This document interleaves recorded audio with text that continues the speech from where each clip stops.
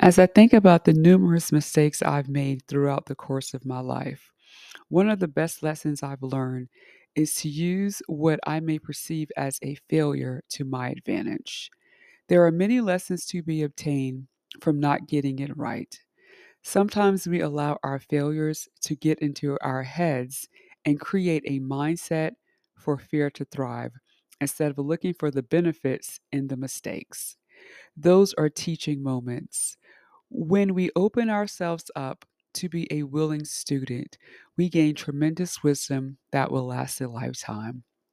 I have truly come to believe that not getting it right isn't a sign of failure. It simply means trying and learning along the way. Many successful people who were perceived as failures by others did not allow that to stop them.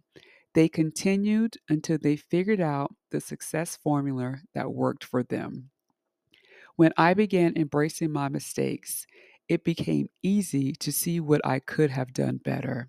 I allow myself grace to not have it right all the time, knowing that it's better to try than not do anything at all.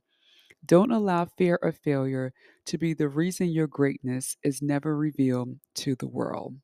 When God advised us to be fruitful, He knew we would not always get it right, and yet He expects us to succeed irregardless of our mistakes.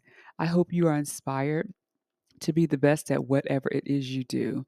And never forget, we are unstuck and we are free. Thank you so much for tuning into the podcast today. Please feel free to share this episode with a friend.